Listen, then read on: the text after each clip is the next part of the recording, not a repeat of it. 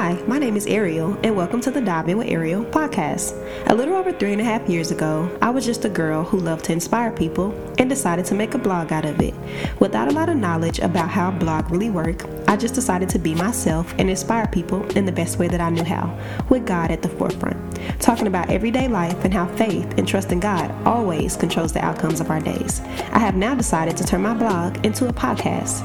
Simply put, I'm just a Christian girl trying to navigate everyday life in a world that often tries to keep me from doing just that. Crazy enough though, not all fault lies on the world. Most fault falls on me and my decisions. And with growth, it took me a while to admit that. But now that I have, I figured I could help others do the same. No, I do not have it all figured out, and if we're being honest, who really does?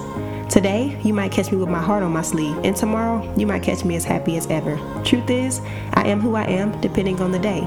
But aren't we all? There are things that happen daily in our lives that play a major part in who we are and are becoming. And sometimes we just need to dive into it a little bit more. And in this podcast, that's exactly what I plan to do in the most me way ever. I'm so happy that you chose to dive in with me on my personal podcast journey. Now let's dive in.